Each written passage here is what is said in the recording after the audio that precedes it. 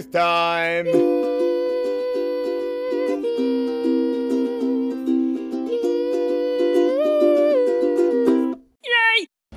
Most people have some idea about what happens when we die. Some put it off and try not to think about it. Some have outlandish ideas of what the afterlife and what heaven will be like. I wonder what your version of heaven is. My version of heaven is waking up in the morning, going for a surf on a nice hot summer's day, then straight into an acai bowl for breakfast, playing some board games with my friends, chucking some sunbathing, reading a good book on the beach, and then some soccer. I'm definitely going to score a penalty against Jesus. Maybe yours is something similar, involving friends, great food, all your hobbies, all your activities. Maybe your version of heaven is getting to explore the whole world, going to heaps of countries, going to meet heaps of interesting people, having no rush, no stress, no concerns, good vibes only. Maybe your version of heaven has some Bible elements in it as well, like no more crying, no more mourning, no more pain. So what is your version of heaven? Today we are going to see that if your version of heaven and if your way to heaven doesn't revolve around Jesus, maybe it's not the same as God's version of heaven. So I want to challenge us with a question. If heaven had everything you wanted, but not Jesus, would it still be heaven? If heaven had everything you wanted, but not Jesus, would you still want to go? We start this passage off by getting a picture of what heaven looks like. Jesus is having a conversation with his disciples. He's talking to them about what's going to happen next. They're talking about where Jesus is going, what he's going to do. It's been an ongoing conversation over the past few chapters, over the past few months leading to now. So we see immediately in verse 1, where we jump midway into this conversation, that the disciples and Jesus are not on the same page. Do not let your hearts be troubled. You believe in God, believe also in me. My Father's house has many rooms. If that were not so, would I have told you that I'm going there to prepare a place for you? Their hearts are troubled after all this talk in chapter 13 of Jesus leaving them. So Jesus gives them a bit more information about where he is going. He is going to his Father's house. He's going to the place where God dwells. We know he means heaven and not the earthly Jerusalem temple because he's going there to prepare a place for you, a place with many rooms. Jesus didn't go to the earthly temple after this conversation, nor does the earthly temple have many rooms. So when he says, my Father's house, he means where God lives, where God dwells, the home of God, which is heaven. And how good is this picture of heaven? Heaven has many rooms, and Jesus is going to prepare a place. Maybe he's going to go straight in the beds like a good hotel housekeeper. So many rooms for so many people to be saved. I don't know what your version of heaven was like, but mine certainly had people. It certainly had all of my good friends in it. Most of ours would have had people, our family, our friends, maybe even our pets. But heaven is not heaven because it has your pals. Heaven is heaven because of Christ. We see that in the rest of verse 2 and verse 3. My Father's house has many rooms. If that were not so, would I have told you that I'm going there to prepare a place for you? And if I go and prepare a place for you, I will come back and take you to be with me, that you also may be where I am. You know the way to the place where I am going. We see 4 times that the Father's house has Jesus there. In verse 2, I am going there. In verse 3, to take you to be with me, and that you may be where I am. And then in verse 4, the place where I am going. Heaven, the Father's house, is where Jesus is. He's going there, he will take us with him, and we will be where he is. Everything about heaven is going to be about Jesus, because of Jesus, through Jesus, by Jesus. Heaven is so about him that it is only fitting that the way to heaven is also because of Jesus, through Jesus, by Jesus. Just look at verses 5 to 7. Thomas said to him, Lord, we don't know where you are going, so how can we know the way?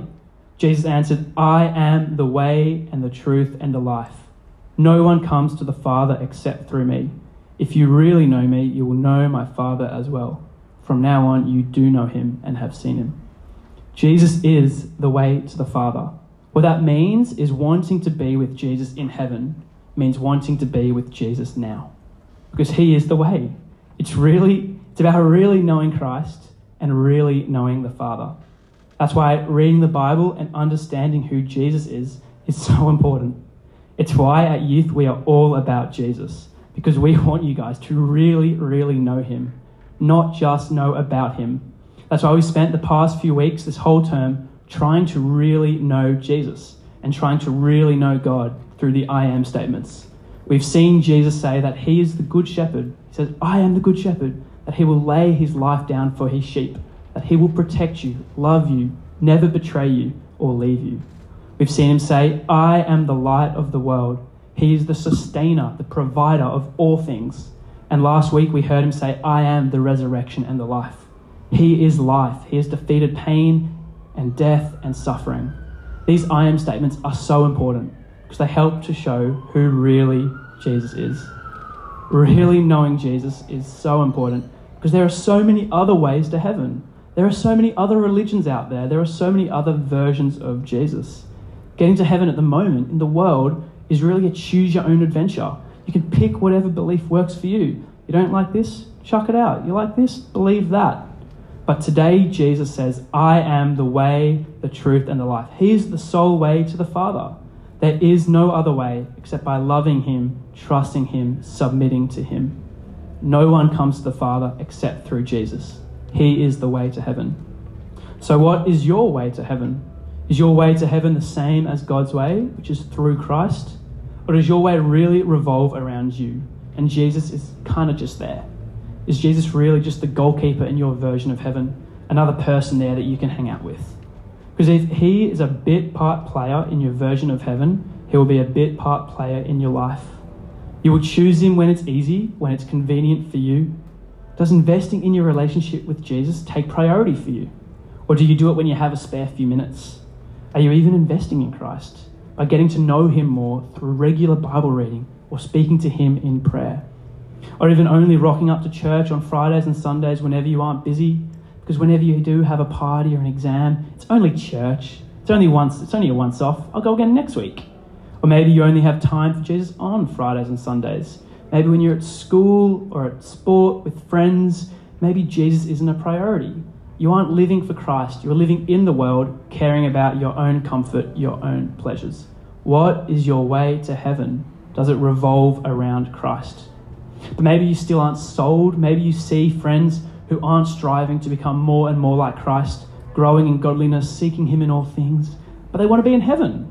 They kind of come to church. They seem to really want to get to heaven. After all, who doesn't?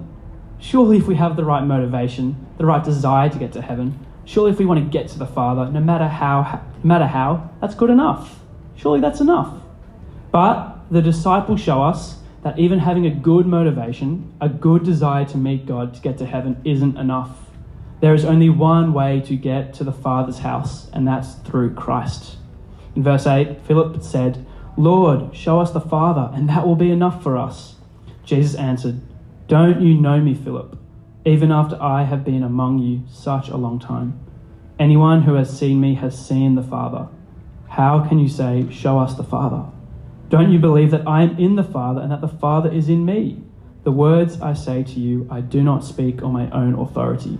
Rather, it is the Father living in me who is doing his work. Philip seems to have a beautiful request that so many people in the world today have.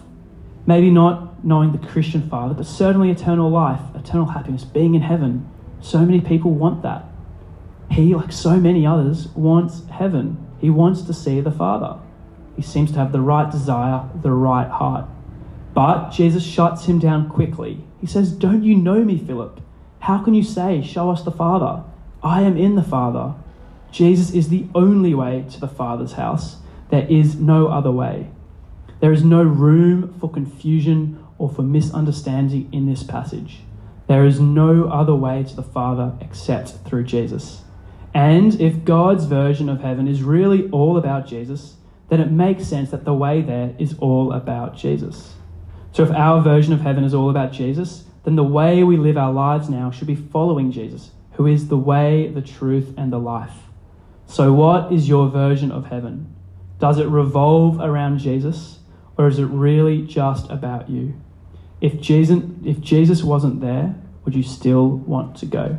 I'm going to pray, and then we're going to continue in prayer. Please pray for me.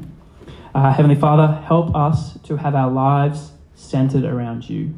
Help us to know that you are the way, and help our way of life be you. God, help us to strive to live like you, to follow you, to submit you. Help our version of heaven, our future, be you. Amen.